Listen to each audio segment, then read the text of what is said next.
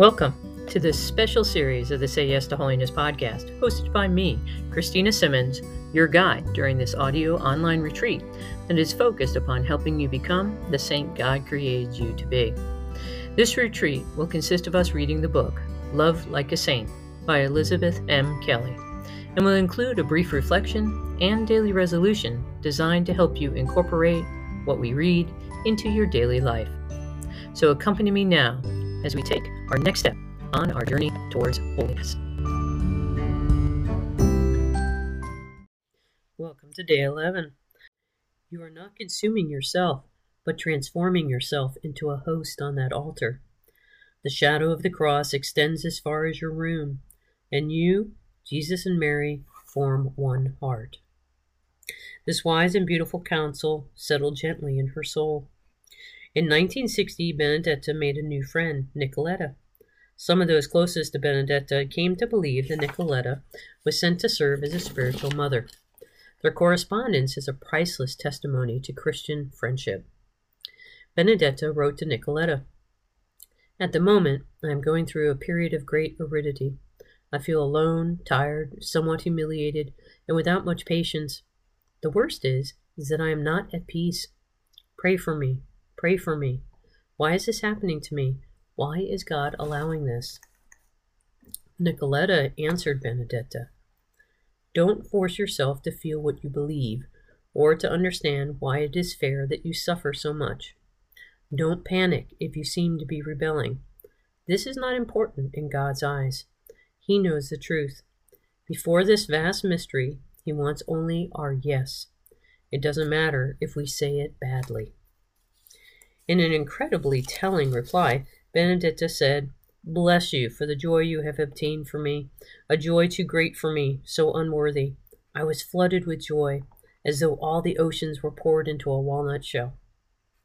From that time on, Benedetta received suffering less as a burden to be heroically carried, and more as a mark of divine favor. Jesus called her to share his cross so that she might identify with him. She placed herself entirely in his hands and found her strength in the gospel, which she read every day in the letters of St. Paul and in the Psalms. In May 1962, Benedetta took the first of 2 trips to Lourdes in a train specially outfitted for the transport of the disabled. At the hospital, in the bed next to hers, was a 22-year-old woman, Maria, paralyzed, much like Benedetta. Maria had come to Lourdes to ask the Immaculate Conception for a miracle. She prayed fervently, but nothing happened. The day before they were to leave, the 2 young women found themselves side by side at the grotto. Maria was sobbing. Benedetta took her hand and pressed it to her own. She said, "Maria, the Madonna is here looking at you. Speak to her. Speak to the Madonna." All of a sudden, Maria rose from her stretcher. She gingerly took a few steps, incredulous. And then, delirious with joy, she made her way through the wheelchairs, weeping with emotion and gratitude. Benedetta was, of course, happy for this miracle, but very humanly, she felt a pang of sadness that she wasn't healed. In that moment, she decided to abandon herself into the hands of Mary. 1 year later, Benedetta returned to Lourdes. This time, she would report a healing, but it wasn't a physical one. She wrote of her second trip to Lourdes, quote, "I am aware, more than ever, of the richness of my condition, and I don't deserve anything but to continue in it. This has been the miracle of Lourdes for me this year." End quote. We could say it was a miracle in perseverance, in continuing to give the deepest part of her heart. Not long after that, Benedetta had another operation, this time on the optic nerve. The operation left her completely blind, but she asked that no one tell the surgeon so as not to sadden him. She said, "There is nothing to do but trust in God with eyes closed, and I am in the process of living simplicity, that is, the stripping of the soul. How beautiful it is! One becomes so light and free." One of her biographers described Benedetta from that point on as, quote, "an inaccessible castle with neither doors nor windows." The only means of communication that she possessed were her voice, though it was so weak that she could barely be heard, and her right hand, where her loved one signed the alphabet for the deaf. Her room was besieged by visitors who came to encourage her, but also to ask for her help. Benedetta had the gift of spreading joy around her, even with the serious limitations on her capacity to communicate. "They'd come and go in groups of 10 and 15, said Maria Grazia, one of Benedetta's closest confidants. With her mother as interpreter, she was able to communicate with each one. It seemed as though she could read our innermost souls with extreme clarity, even though she couldn't hear or see us. I will always remember her with her hand extended, ready to receive the word of God and her brothers and sisters." Maria suffered terribly watching Benedetta's deterioration, but Benedetta reassured her. "We must accept the mystery, Maria Grazia. What fills us with anguish is asking ourselves why. The Lord gives us as much suffering as we can bear, not more, not less." Her friend would later testify, "I then unexpectedly noticed a great peace enveloped her, as though she felt completely freed from fear and anxiety." In a letter to Nicoletta, Benedetta expressed this freedom and the profound intimacy she felt with Christ. Quote, "My days are long and tiring, but at the same time sweet and filled with the light of God. I strive in my exile not to lose my serenity. I recall the shouts of the apostles when Jesus was walking on the water and said, 'It is I, be not afraid.' My mother reads and writes all of my letters. I have nothing to offer my Lord. My hands are empty except for a few crumbs of bread, but even here in my bed I feel all the tenderness of spring in full bloom.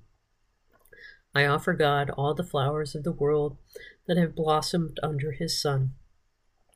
I often think of my last hour, and if I am afraid, I will say without shame, 'I am afraid, Lord, strengthen me.'" And this ends our segment for today. It's a little bit longer, so I'll just quickly conclude by I invite you to think about a friend who has inspired you at some point or another through how they have borne whatever trial, sickness, whatever it is that has happened in their life, of how they've borne it well and have encouraged you on your own journey. And then offer a prayer for them today. Know of my continued prayers for each and every one of you. God bless. See you tomorrow. We begin in the name of the Father, the Son, and the Holy Spirit. O Lord, grant me the peace of mind so I may face with tranquility everything that this new day will bring. Help me entrust myself fully to your holy will. In every hour of this day, teach me and support me. Whatever news I may receive today, teach me to accept it with serenity and with firm conviction that everything is according to your holy will. In all my words and actions, guide my thoughts and feelings. In all unexpected events, do not let me forget that everything is sent by you.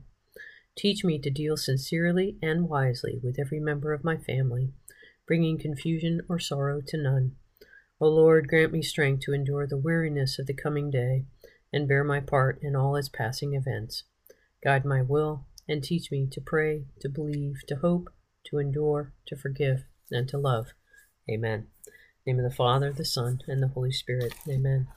So today we continue with our journey with Benedetta Beyonce Porto, and we pick up with Little Still Host on the Altar. It was clear that from childhood, Benedetta's faith was a central force at work in her life. Despite her increasingly beleaguered body, she continued to give the deepest part of her heart to the Father.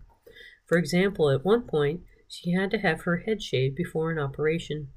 She later recalled how humiliated she felt. Quote, "While they were cutting my hair, I felt like a lamb in the hands of the shearer, and I prayed that the Lord would make me strong and small. I suffered so much, and I asked the Lord to make of me a little sheep in his hands." End quote. As soon as she came out of anesthesia for that particular surgery, she touched her face and realized that the doctor had cut a facial nerve, leaving the left half of her face paralyzed. The surgeon was, of course, mortified at the error, but in an extraordinary act of charity, Benedetta simply told him, You did what you could. Take my hand and be at peace. It was something that could happen. You are not the eternal Father. There were no lawsuits, no recriminations, only her hand offered in peace. Impressively, Benedicta continued in her studies and completed 5 years of a 6-year medical degree. Occasionally, she sneaked out of the house with her nurse Anna, a constant companion, in order to take an exam. She would take the test and then sneak back into bed so as to avoid worrying her mother. Benedicta had just 1 year of school to go when an operation, intended to slow the paralysis of her lower body, only made matters worse. She was no longer able to walk. In 1960, she had to completely give up her studies, a tremendous disappointment for one who longed to be active and to serve. But while her loved ones helplessly watched her progressively physical deterioration, they also witnessed her spiritual growth. Cloistered in her room, she rarely showed sadness or discouragement. She wrote in this time, quote, "I live everyday life, but how full it seems to me. Life itself seems a miracle to me, and I would like to sing a hymn of praise to him who has given it to me." End quote. Her mother gave her a little canary to keep her company, but then worried that Benedicta would see too much of herself in the bird's caged life. Benedicta told her, "Mama, I was never as free as I've been since I've been immobilized here." As her sensible world was shrinking, she revealed moments of darkness to a few close confidants. They were quick to rally to her aid. A priest friend wrote to her, "You must never feel useless and alone. Your armchair and your bed can become an altar."